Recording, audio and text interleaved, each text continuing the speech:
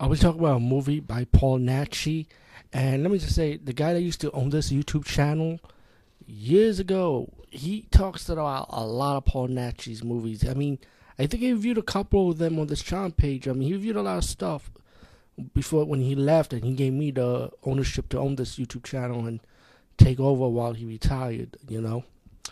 So continuing the tradition. He told me he recommended me a lot of Paul Nachi stuff. I don't know if I'm going to review every one of them because he already reviewed half of them already. So, but this is one I know he did not review. I checked it out, and it's called Panic Beats from 1983. And you know what?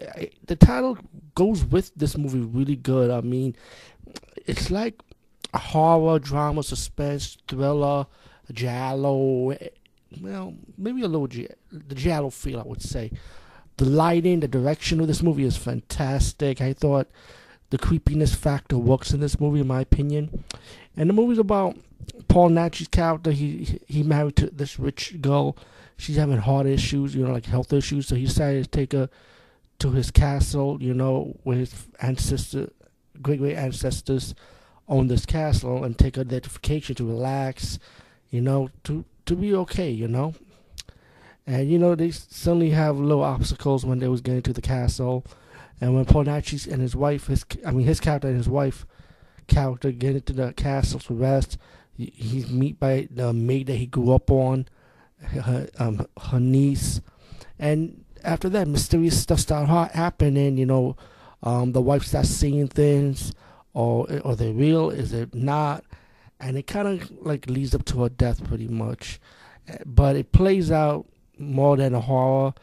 I mean, it's like a mix of different genres, like I mentioned.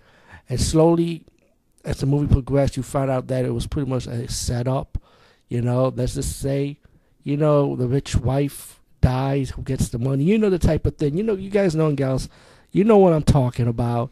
It kind of leads up to that, and then there's another twist and turn, and another twist in this movie at the end, of course. And everyone pretty much gets played pretty much. Panic Beats, I'll say definitely see this movie.